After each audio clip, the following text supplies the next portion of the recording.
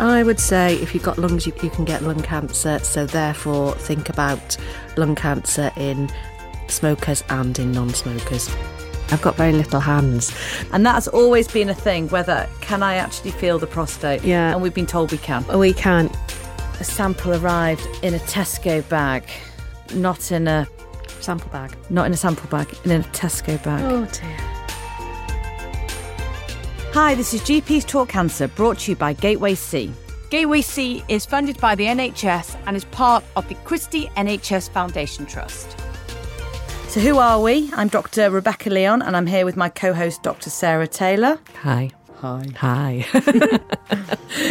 We are both practicing GPs and GP leads for Gateway C. So, Sarah, why are we doing this podcast? I suppose when we started Gateway C, we wanted to provide education for primary care on early diagnosis of cancer because it's not easy. If it was as easy as reading guidelines, then we'd all be able to do it. We realised that, the modules are great for certain groups of people, that there are a lot of people who like the webinars, but actually everybody's busy and we needed another format. And so we thought, let's have a go at a podcast. And I think we both quite like it. I think we do.